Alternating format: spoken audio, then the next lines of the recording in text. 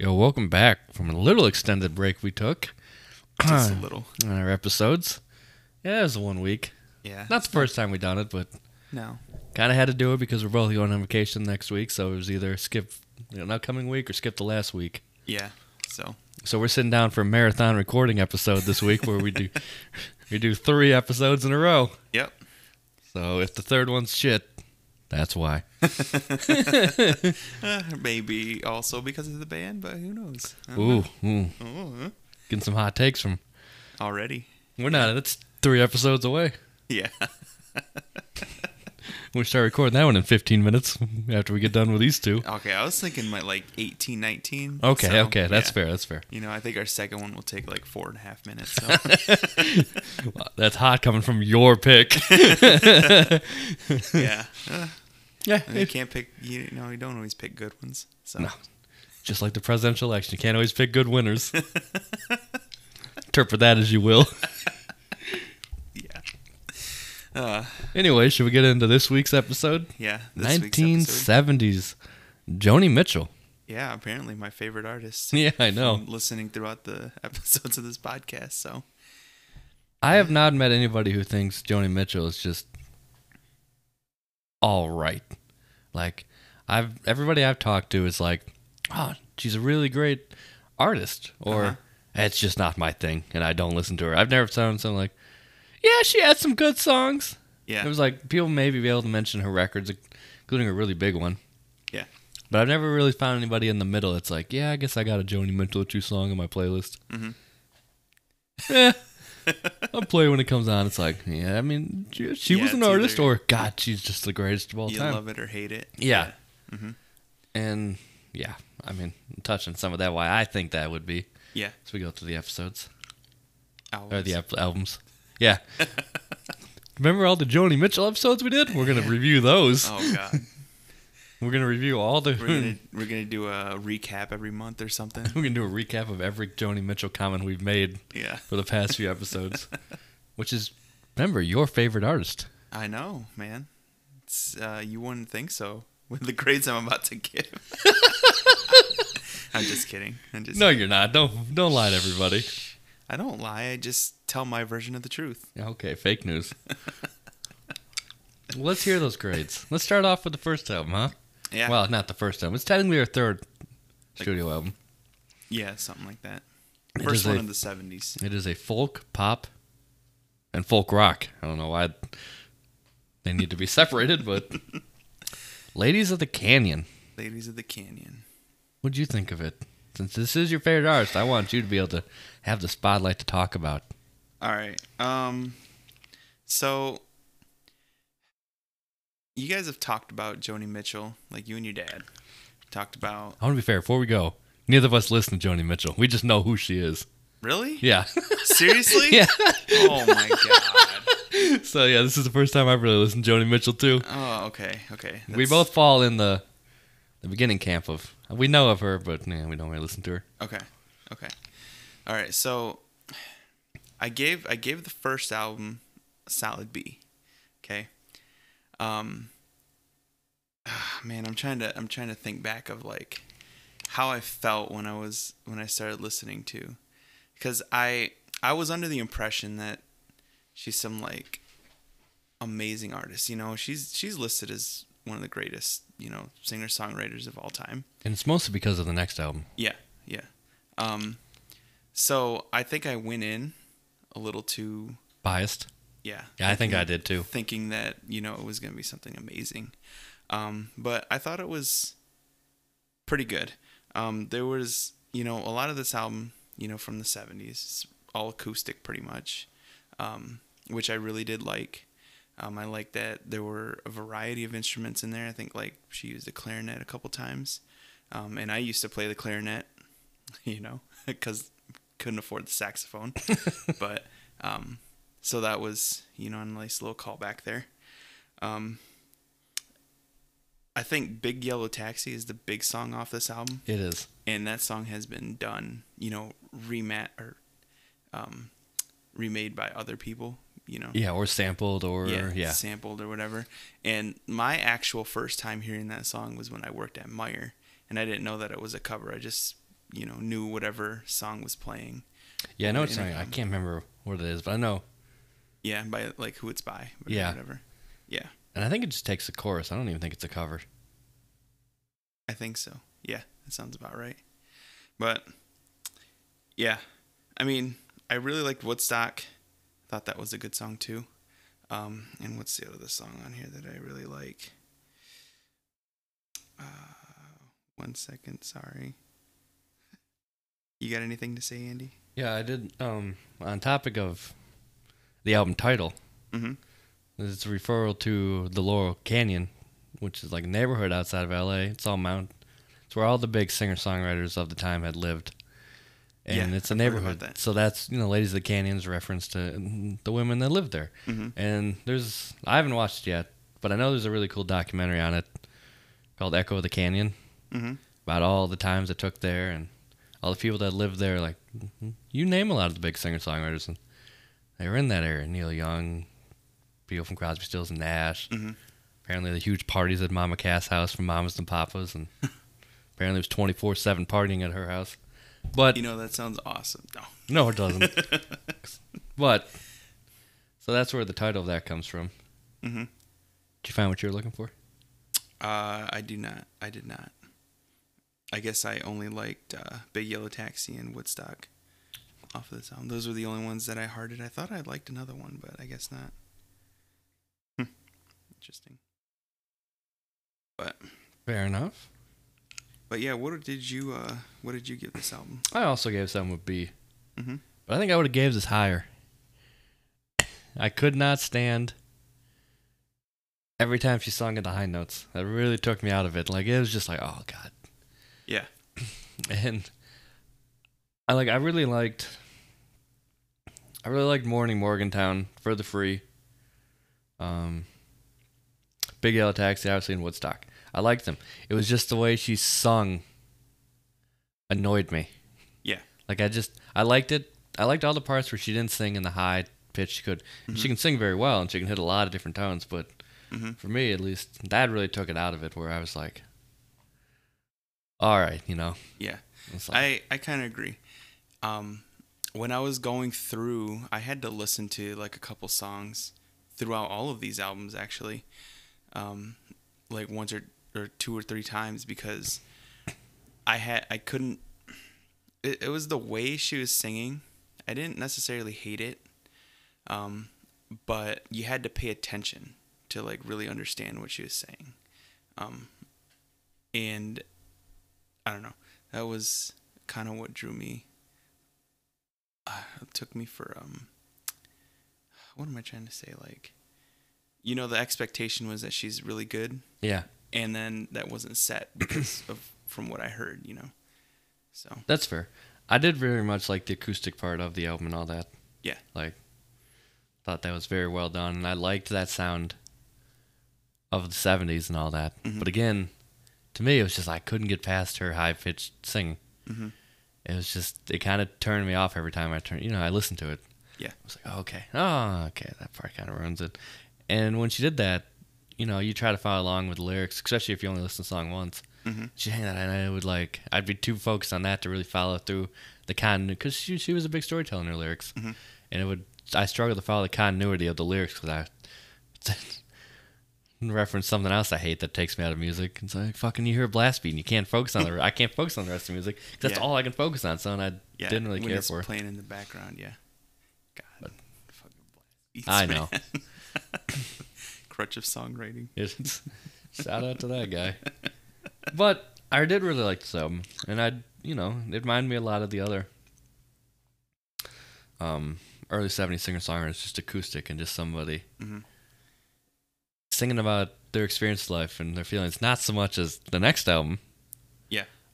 But, and this is almost one where I feel like maybe you get a better appreciation of this album if you listen to her first 2 albums, because this is her first big album. Yeah. So maybe, like I said, you get a bigger appreciation of this album if you know where she came from. But since we didn't do that, missing maybe we missed just a little bit. Whereas by the next album and the albums after that, we get a pretty good idea of her growth. Yeah. But overall, I like this album, Mm-hmm. and I see did why it's too. highly rated. I did too. Pretty good album. Should we move on to the album that Rolling Stone, as of this month, ranked the number 3 best album of all time? Number 3? Number 3. Why isn't it number 3,000? I'm just kidding. Yeah, let's go on to 1971's, right? Yep. 1971. Blue. An album that was created just after her breakup with Graham Nash. I don't know And who that is. He's from Crosby, Stills, Nash and Oh, okay. Young. And then an intense relationship with James Taylor, Mm-hmm. who sang Fire and Rain. And then other things, and other experiences. Yeah. This album is Blue, which is definitely her most popular album. By far. Yeah. I don't even think it's close. Mm-hmm. What'd you think? What did you think? I started the last one. You want to give this like a C or D, don't you? What did you think? I gave this album an A. Okay. I liked the tone she set. Again, I think anything that keeps it a little lower is still hitting them high notes. Yeah, like on River or something like Yeah. that. Yeah. But I thought you just don't see many records where like the singer bears their soul pretty much and like writes about all the things, how they're feeling, and yeah. they just sat down and wrote, what came what from came the to heart. them. Yeah, pretty much. And people not respect my time trying to text me in the middle of my podcast. Anyways, no, I really like that, and I like that that's what she set out to do, And it just seems like all the songs are very personal to her, while also being able to be listened to by other people who are going through that. You don't end up with another Wolf Mother. I was gonna say, end up like Wolf Mother. So now, I don't think there was really any songs that stood out. Like, I mean, they were all good, right? Mm-hmm. But there wasn't like a Big Yellow Taxi or like a big hit song. This album was good because it's a very good album. Yeah, like the whole thing. And it was very different from what the last album was. And like I said, I really expect that she went in there and she had all these problems and things going on with her life. And she just went down and wrote songs about it. And she also talked about how people viewed her as this flower in her hair hippie from free person from California, and she was like, well, if you think that's what I'm about, this is what I'm really about. Yeah. This is what I'm doing. Mm-hmm. And you don't see that. Or you don't see that ever, really. I mean, you see people write songs about issues they're going through. But not an entire album's worth where it's like really bared out. And I'm sure, someone could list me examples and all that of this album is that too. Mm-hmm. But I don't think they obviously this was NPR's best album of all time. This was Rolling Stone's third best. Everybody rates this album very highly. Mm-hmm. And I see why. Yeah. What'd you give it though? So I also gave it an A. Okay. So, and pretty much in the same vein as you.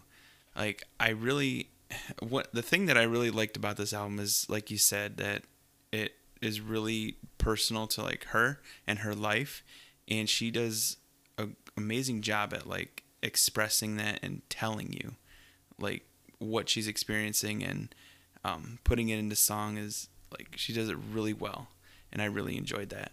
So I can definitely see why this is ranked one of the best albums of all time. So I agree. I really liked California, River, and what's that other song? You're really struggling over there today. Yeah. It's always the first two you can remember. For that third, yeah, for some reason, I can pull it up here for a second.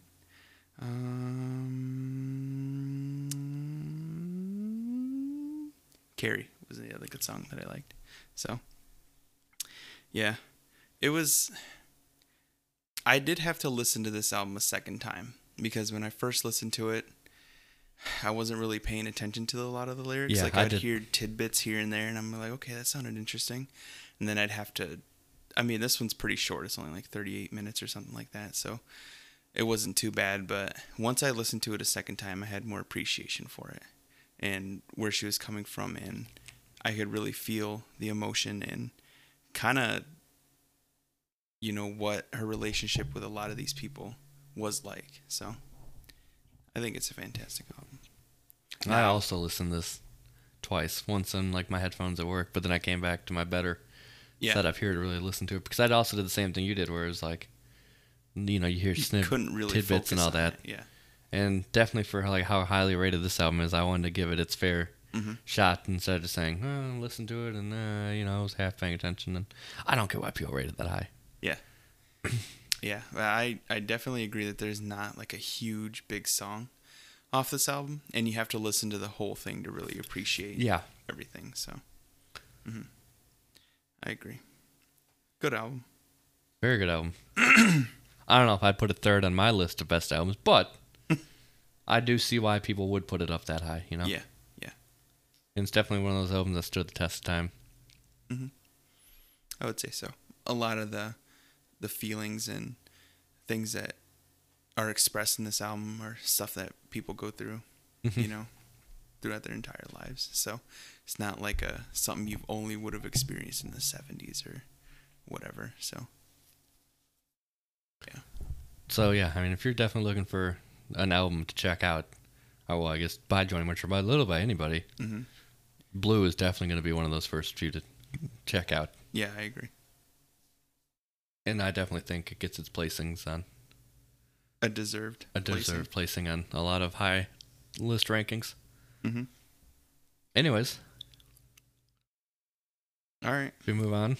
Yeah, let's go on to her next album here. I was gonna say their next album. 1972's For the Roses. What'd you give it? So I gave this album a C, and I don't know, I don't want to say like her singing style started to annoy me a little bit, but I couldn't really focus on the songs because I was so taken by her singing. Like it's not bad, it's just not something that I want to listen to a lot, Right. In the context of this podcast, we listen to these albums back to back, not necessarily all on like the same day, but like, listen to it all in a same stretch, and that's what really started to draw me away from some of like these albums going forward, is her singing style. A lot of it was also kind of hard to understand the lyrics and understanding like the picture that she's trying to paint. So I do think she's really good at storytelling. Yeah, I do too. But a lot of it was like I had to listen to a couple of these songs going forward more than once to really like understand the message she was trying to say. So I don't know.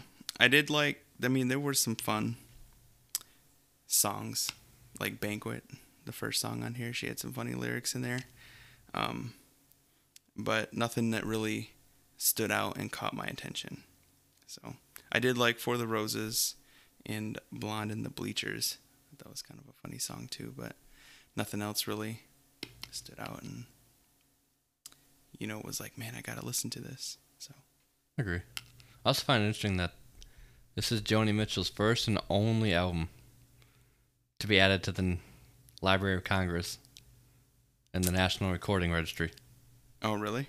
Which, if you don't know what that is it's a list of sound recordings that are culturally, historically, or aesthetically important and or inform or reflective of life in the United States. It's impressive that this album... And not Blue, is that album. Yeah. Maybe it's because they're like, man, her last album was great, but this one's like, okay too. Yeah, but her next album, which we'll get to in a minute, is also very critically and commercially successful. I know. But also, I cannot get past the album art of this album. I don't know why. It just makes me laugh every time I look at it. It seems so 70s. It looks 70s and dated and just out there. Yeah. It's her sitting on like a rock, right? Yeah, what looks to be above like a lake. Yeah. it.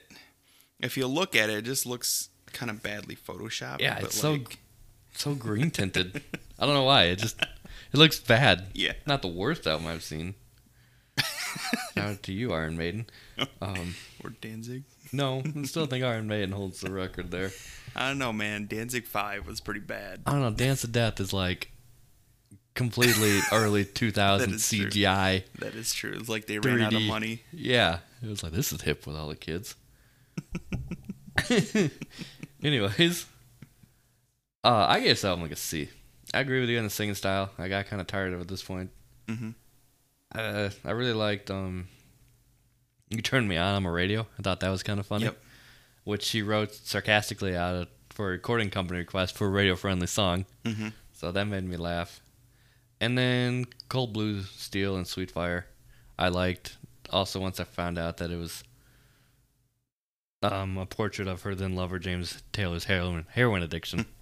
Yeah. So, other than that, there wasn't that much. And like you said, this is her singing style really started to take me out a lot of this, where I was like, all right, I really wish she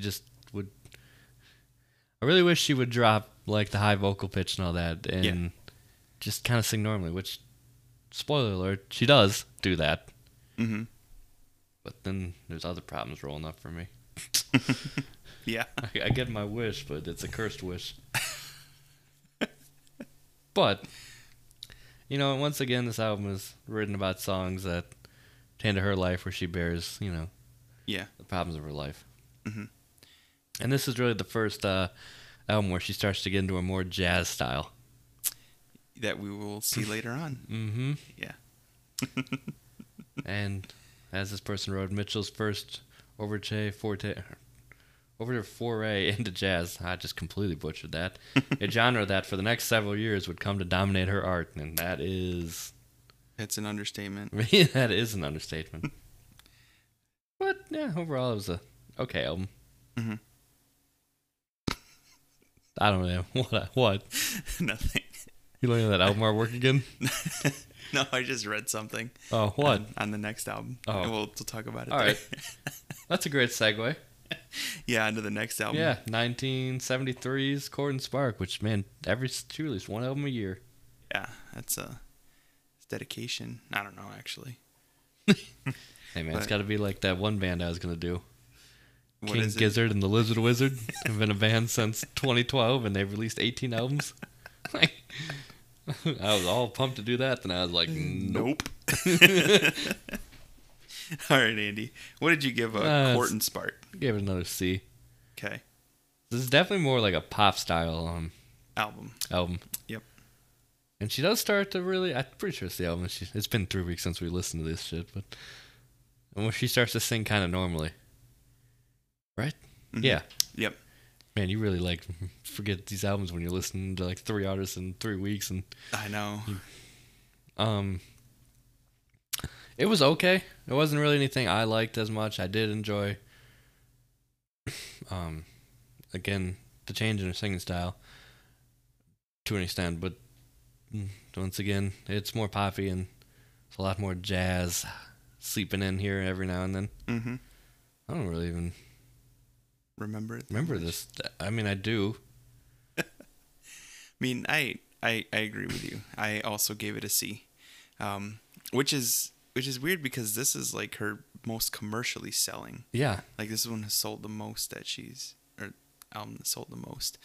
And I really didn't find anything that I enjoyed that stood out, just like you were saying. I did like you said, her singing style changed a little bit here. It wasn't so much as the high-pitched singing. It was more of like the talking singing kind of.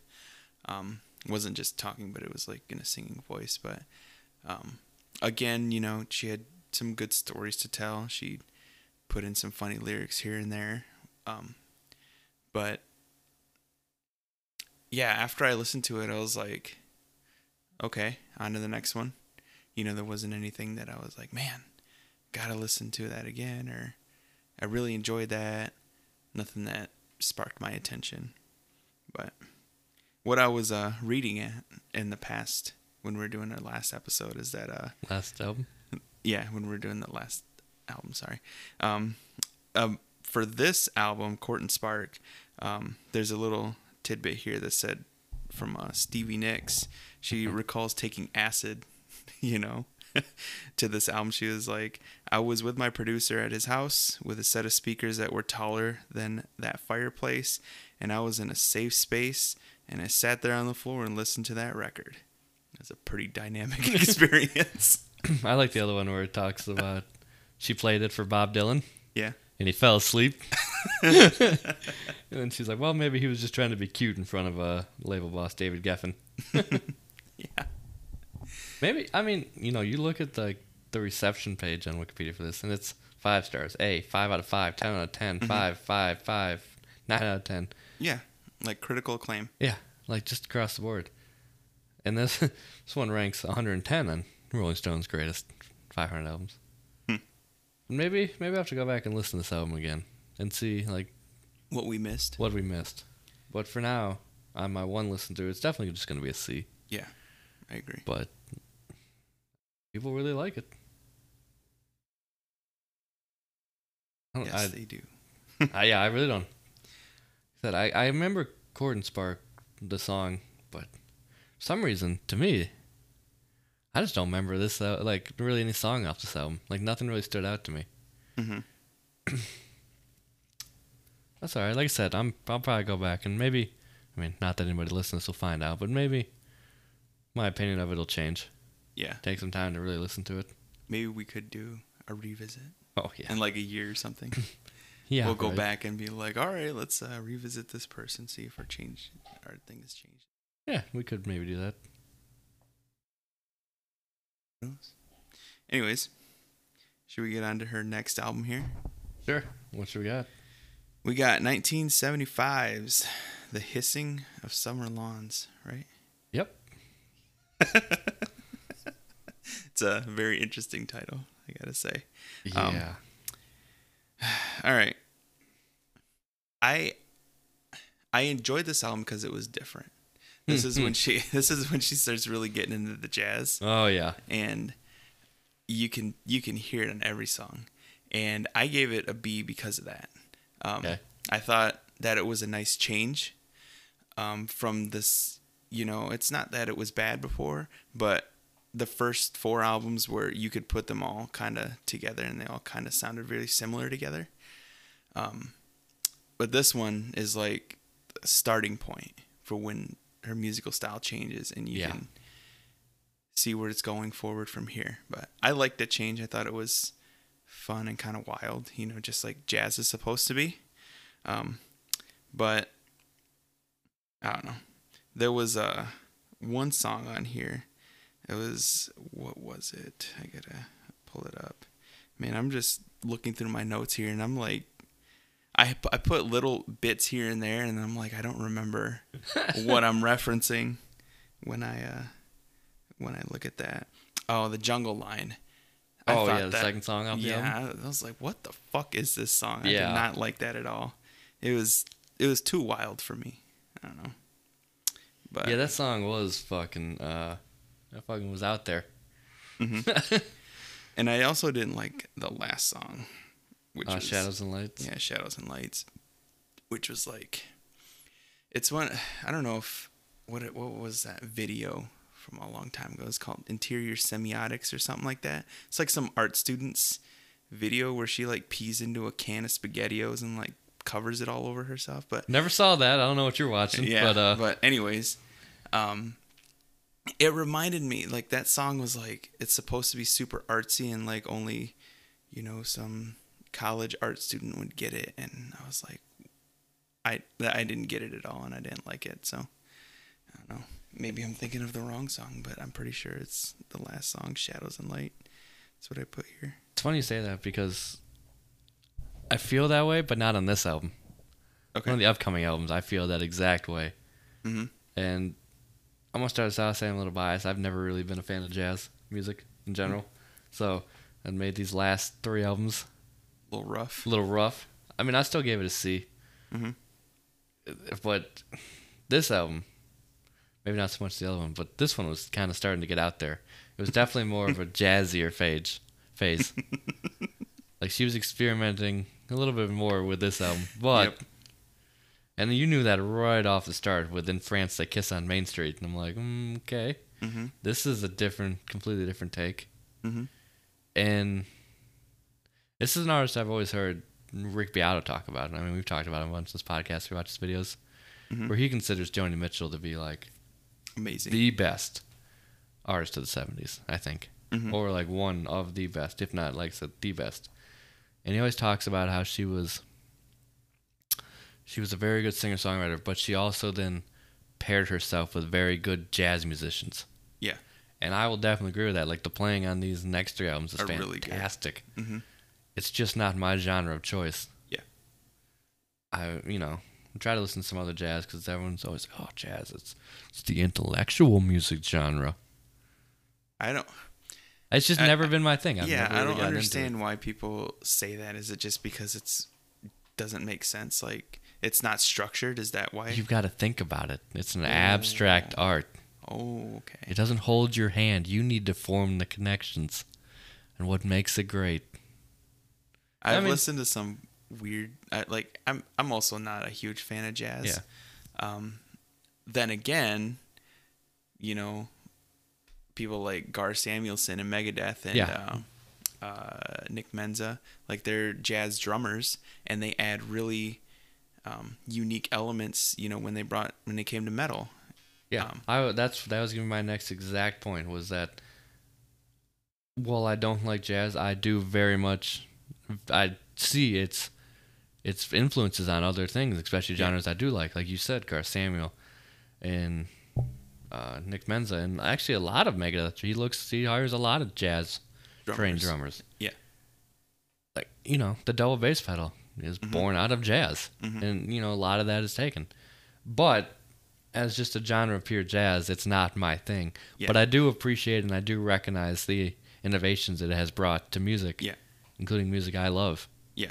But I agree. I'm not going to sit down and listen to jazz because it's just not my thing. I'm not smart enough, all right? I'm not cultured enough. And really, I'm just a piece of shit. No, I was kidding. Self-reflection is the best form of self-development. Yeah. But yeah, I agree, man. I've tried to listen to jazz, like some of the big stuff that people have said, this is amazing, or this artist is great. And, it just sounds like noise sometimes. Like, I can hear, I think I can hear what they're trying to, play and, like, melt together into a song. But it all seems like it's just a ton of different, right? Everything's at a different tempo, and, things are going wild here and there. I don't know. I agree. I definitely respect them on their musicianship. But like you said, it's not for me. And that's what makes this album and the next few hard. Maybe not so much the next one, but definitely this one and the last one. But so I just gave it a C. Again, no real standout songs. Not an album I thought was bad, just not an album I really enjoyed that much. That's really all I got to. That's all I got to say about that. All right, so we should head on to her next album here, 1976's Ira. She looks like every single cliche of a jazz artist in this album artwork.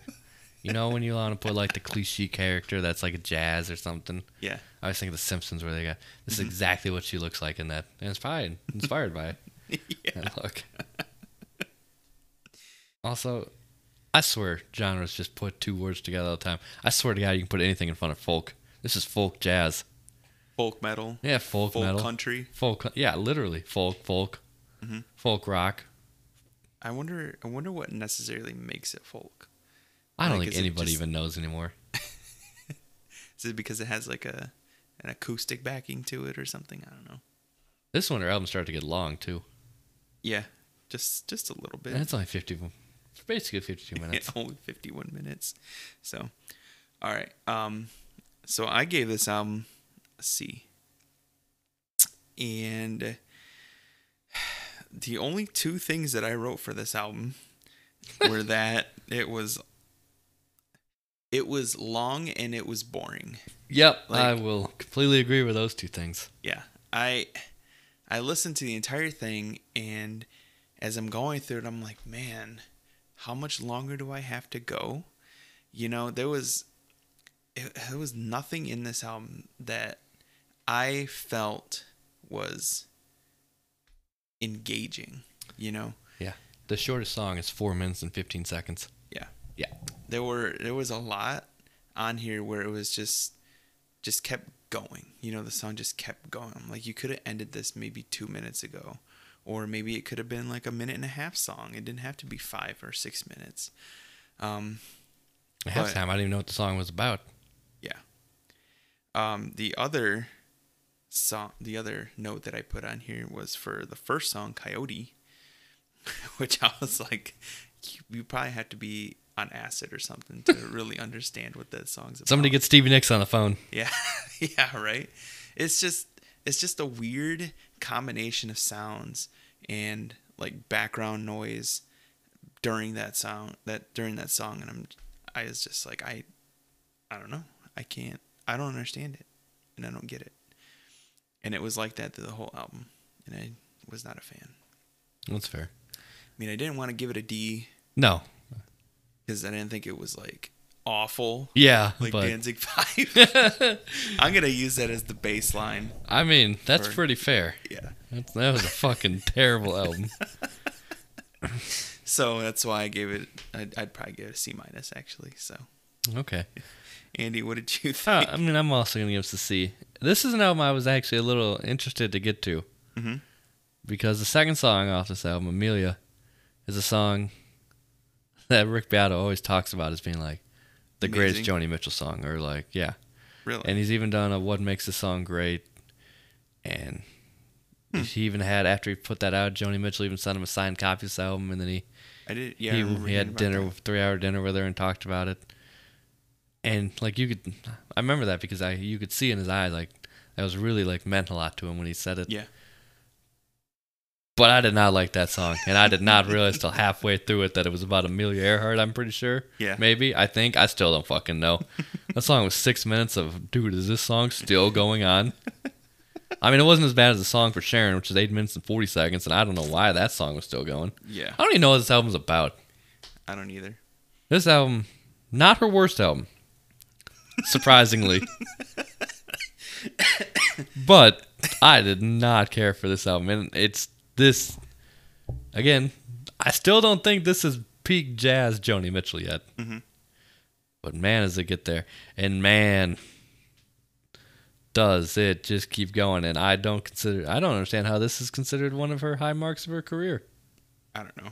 Oh, also, Amelia was inspired by Mitchell's breakup with then partner John Guerin. Bro, this girl's broke up with everybody. Dude. Yeah, I didn't want to like talk bad, but it seems like every album, like when we're reading the description of it, is like, yeah, she went on tour and had like a ton of relationships with all these people, or like that's, I don't know. Yeah, you do you, but at the same time, damn, if you're breaking up with all these people, it's terrible. Yeah, there's only one constant. It's you, Joni. I don't know. She can't be tied down. Yeah, maybe that's when she starts to get writer's block. She just gets in a relationship and then sabotages it slowly so she can write a song about it. It's like the Taylor Swift. Yeah, that's who she took her inspiration from, was Joni Mitchell. She's like, if I just get in all these relationships, right, I'll have a never-ending stream of things to write about. Yeah. I do get how these albums are good, though, if you like jazz. If you don't like jazz, they ain't going to be for you. Mm-hmm. And I definitely think that's why she is like a hit or miss like artist. Mm-hmm. Either you really like jazz and you appreciate it and you like these, or mm-hmm. you don't like jazz and you're like, bruh, these songs are not great. Yeah. It's like, why can't they be done already? Speaking of that being done, you want to move on to the next album? All right. The next best album. This is my favorite album. Don Juan's Reckless Daughter. I'm just kidding. This is not my favorite album. Yeah. But it's from 1977. This album art is a little interesting too. It's has a jazz musician. I don't know who it is. A dove. Yeah, a dove just like flying into the like out at you. It's weird, orange on or blue on top and orange like in the middle. I don't know. It's pretty wild. Yeah, I don't know what's going on in the album artwork or the album. Because I gave this a C-, and I'll be honest, I might have zoned out in this album. Bro, this album sucked. And I knew right off the bat that this album sucked. Yeah. And then I really knew it when we got to Paprika Plains. And I'm like, bro, how the fuck is this song still going? And I'm pretty sure I was about 3 minutes in. And I looked at my phone. I'm like, there's 13 more minutes in this fucking song? Bro, it just was... This album sucks. This is her worst album. And I can't think of anything redeemable to say about this, but I'm not going to give it a D. Because it wasn't Danzig 5. Yeah. Or that other album we just listened to. But dude, this album sucked. And it just kept going. This album has 4 sides. Because it's a double album. And just one side is Paprika Plains. Yeah. One side. Yeah. And I don't even... Yeah, this album's 59 minutes. I don't know what this album was about or who let her release this. I think she released this because she had less overall restrictions. Yeah. I think she was pretty much producing and like recording and everything herself at this point.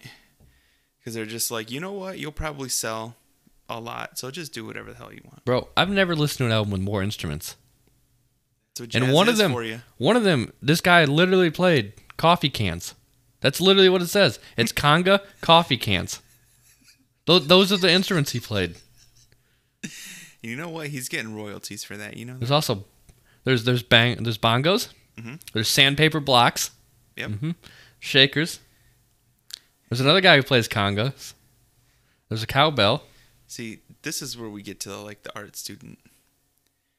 Like you don't There's understand it. a third guy who plays bongos. How many goddamn bongos do you need in one album?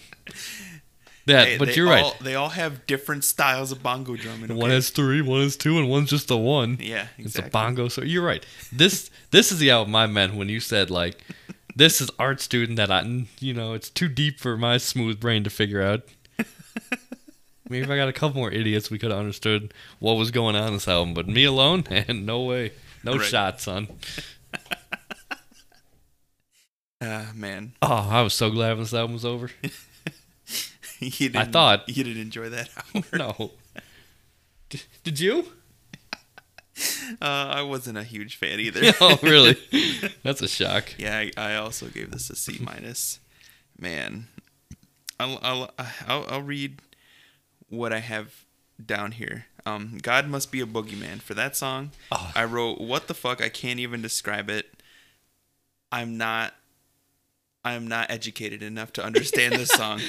A Chair in the Sky. Oh my God, this song is just weird as fuck. Like, why was this released as a song? I don't get it. And then Hated Sweet Sucker Dance.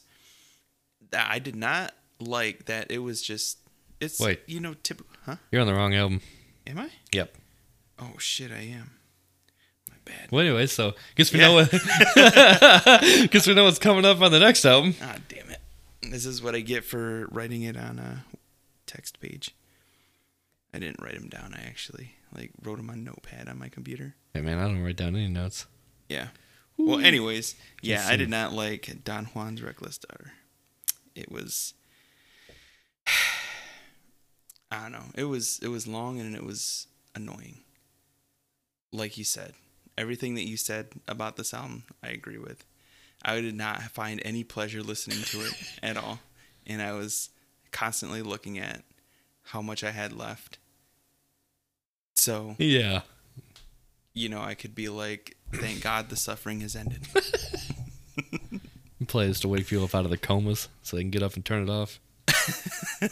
Right. Oh, wait, that's Danzig 5.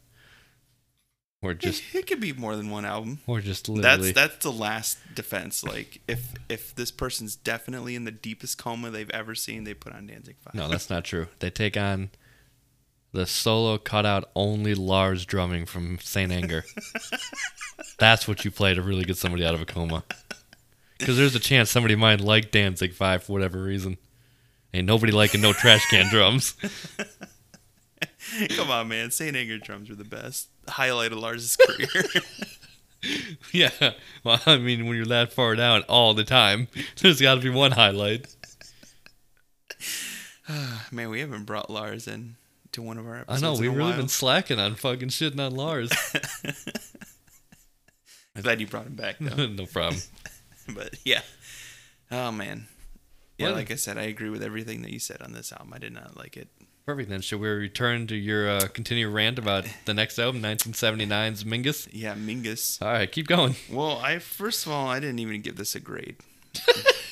I'm gonna give it a C minus because I don't think it's as god awful as D5. But anyways, yeah, like I said before, I don't want to repeat what I was saying, but for Hated Sweet Sucker Dance, like I was saying, it was too jazzy for me. Like, it was just all over the place, just everybody playing random shit. And I'm like, why is this a song? She's just talking over random fucking instruments doing whatever the hell they want to. I don't know.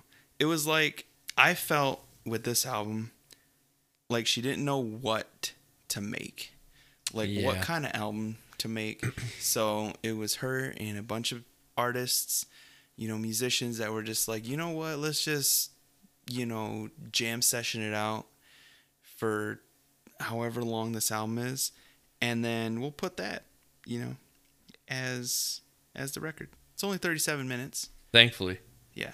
But that's 37 minutes of like The life you're never going to get back. Of my brain being the smoothest it has ever been. What did you think of this album? I also, I gave this album a C, probably C minus too. This album literally starts off with people singing "Happy Birthday." Mm-hmm. Yeah, and then it ends with a song called "Goodbye Pork Pie Hat." And in between those two things, it doesn't get any better. Yeah, the dry cleaner from Des Moines. Yeah, God must be the wolf that lives in Lindsay. Eyes a muggin'. I don't know why. There were a lot of little I think it was every other song or something like that where they were excerpts for something. Yeah, there was a man talking about it was something. The album is spliced with excerpts which are labeled rap on the thing from recording provided by Sue Graham Mingus. And then once I heard the scat singing, I was like, I'm already checked out of this shit. There's a minute and 7 seconds called Funeral, in which they talk about Mingus and others describe how long he will live and what his funeral will be like. Mm-hmm. Yep. Mm-hmm. Mm-hmm. Yeah, this is an experimental album if I've ever heard of one. Yeah. Thankfully, it was only 37 minutes. This is an album I'm not going to go back and listen to. Nope. I'll do the first 4, maybe 5. I really feel like we should have went Joni Mitchell 1970, 1975 and say it ourselves sometime. Right. Anyways. Joni Mitchell, man. Yeah, what did you think overall of Joni Mitchell? She's no longer my favorite artist. Man, what a shame. I did enjoy the early stuff from, I guess not the early stuff because we didn't listen to the stuff before the 70s. It's only 2 albums though. But the first 5 albums I can get down with, except for I said that was really boring. I can't remember. I put my phone away. But yeah, I understand why she's rated highly as a singer-songwriter. Because for, like I said, those first couple albums, she did an amazing job at expressing how she felt with things and bringing a person into it, in how she felt and into the story in general that she was trying to write. So personally, I'd give this decade a C minus, C minus. And that's only because outside of Blue, everything else was okay, So I agree with that. I'd probably also just give her a C. I really like the first few albums, which were more in the singer-songwriter style. Mm-hmm. But then everything pretty much, probably post-Chord and Spark, where I was like, all right, I'm pretty much done with this. Mm-hmm. Not big into jazz and not into this, so Yeah. probably not an artist I'm really going to come back and listen to, although I'd recommend Blue to pretty much anybody. Yeah. But I might check out, like, For the Roses and Blue again, or and Court and Spark. Like, I'll check those out. Maybe I missed something the first time I listened to But it. anything post that, it was just too, complex for my dumbass. So I probably won't check those out again. But everything else, I enjoyed for the most part. It's just those last few albums, really brought it down. There was I was reading this thing on Reddit. Somebody had posted this question, and it kind of made me think of Joni Mitchell. It's like, why? And it was about Bob Dylan. It was like, why is Bob Dylan? Did you see that? I saw that. Yeah. Yeah. And I was like, why is Bob Dylan considered one of like the greatest artists of all time? The greatest songwriters, yeah. Yeah, and this person had listened to him, and he's like, he's okay, and like, there's nothing that I really found that was amazing. And the top comment on there really explained of how, like, you gotta think about how that person was in their time period, when they were doing, when they're coming out with music, how at that time it was like revolutionary, or it was different, and I was thinking about that when I was trying to review like how I felt about Joni Mitchell. I was like, I feel like I would have loved a lot of this stuff if I had grown up in that time period. But listening to it now, after it's been out for 40 years, and it's had all these other artists and people that have drawn influences from her, we see it now as like, okay, it's okay or whatever. Mm-hmm. But whereas at the time, it was something amazing. I agree with that. Yeah, I agree with that for sure. It's just, yeah, and I agree with what that guy in the Reddit thread said too. Like, it's all stuff that nothing else at that time was coming out. And somebody else like linked it to like famous paintings, like, Mm-hmm. all the stuff you see now, like Forced Perspective and all that other stuff was beyond what anybody else at the time was doing. Yeah. But now, you've had, like you said, 40 years or 100 years in terms of paintings. And there's been changes and more things have been done. And, a lot of those, especially with like the jazz albums, like we talked about, things have been taken off of there and put into other parts and improved, Mm-hmm. But I'm sure at the time, like, nothing else was coming out like this. There wasn't an artist like that Joni Mitchell was doing that was popular and doing jazz type songs. Or was doing songs that really bear it out. I mean, that's what makes a lot of the 70s great, is because it was such an experimental. Well, like if you look at the 60s, I mean, and this goes with Bob Dylan too, in the 60s, in the 50s, a lot of it was just safe, radio-friendly songs that nobody really wrote their own songs or whatnot. It wasn't really until the mid-60s when the Beatles started really, and Dylan started doing their own things, and there was like, you can. Yeah. And what somebody commented on that Bob Dylan article is, it doesn't matter. You can write songs about anything. Your lyrics can be anything you want, mm-hmm. which nowadays seems like, okay, of course it can. You can write songs about anything you want. It doesn't matter if it makes sense or not. Yeah. But back then, that wasn't a thing. Yeah. And so it was very structured. Right. It was very structured, and everybody got up on stage and played in suits, or Mm-hmm. Nowadays, that's it's just how music has progressed past that. Yeah. So you're right. Maybe if we did grow up in this would be more cutting edge. She'd be an artist that was pushing the boundaries of music. Well, as now to us, she seems more like just another jazz musician or run-of-the-mill singer-songwriter. Yeah. But other than that, I mean, I thought she had some okay albums and then some albums I didn't really like. She was very much an up and down artist to me. So I think that's why I pretty much give her the C. Yeah. Grade. And like you were saying, right at the beginning, you're like, I've only encountered people who love her or hate her. And I feel like both of us are right in the middle. Yeah. Yeah. Depends on what. Yeah, I wouldn't say 5-year span you're talking about. Yeah, I wouldn't say like hate, like love or hate her. I feel it's more like her or kind of indifferent to her music. Mm-hmm. It's not like you think, God, I don't ever fucking want to listen to Joni Mitchell. But it's just kind of like exactly what the C grade is, right? Yeah. For what we do for all our albums. It's just, yep, she made music and it was pretty good, but it's not what I like. Yeah. But she never really put out, in terms of like the genre she was playing, bad music in that genre. Yeah.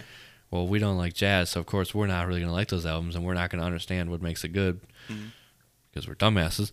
But, for people that do like jazz or that's, are big into that genre, know the ins and outs. And I think it's amazing. I mean, the same way with us, with a lot of metal bands you listen to, where it's like, yeah, it's not bad, but it's not really like, it's not doing anything that somebody else hasn't done before, Yeah.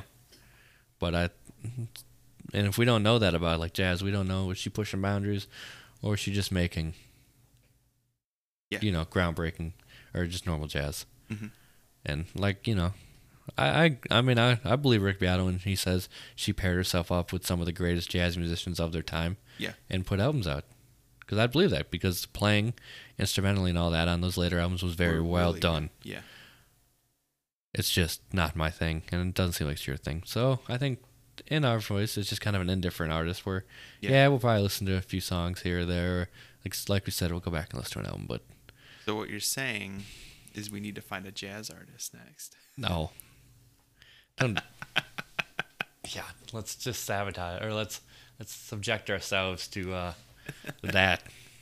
Find one that has about 20 albums. We probably can. Yeah, and the jazz albums, so they're all going to be over an hour. Oh, God. God, that's a work week. A half a work week. Jesus. I feel like in that time frame, too, people that grew up in that time frame where jazz was a much more... newer concept? Not newer, no, because jazz has been around since, Yeah. But, it was played more in the household because jazz was big in the 40s, in the 30s, and probably the 20s, too, when their parents grew up. So their parents had jazz in the house. And then, they were listening to more jazz.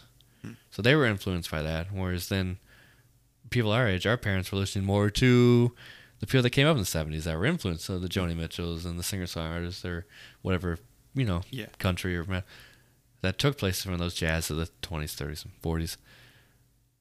And then, so jazz probably doesn't seem that big to people like, that didn't grow up listening to it.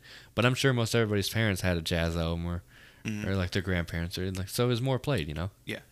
But I agree. Okay, good. Anyways, I think that pretty much wraps up what I gotta say about Joni Mitchell. Me too. Yeah. All right. For next week, I'm gonna continue down the folk. The folk genre here, but we're gonna do folk metal. Okay. Along with. Well, this went well the last time you picked a folk metal band. Yeah. Folk metal, pirate metal, power metal, and hard rock. I think I know who this is. Do you, though? All right. I'm going to choose Ailstorm. That's who I thought. When you said pirate metal, there ain't that much pirate metal. Yeah. So, Ailstorm, band I've heard of, and I've heard one song. So have I. And I'm pretty sure it's probably the same song. Actually, maybe I think I've heard two.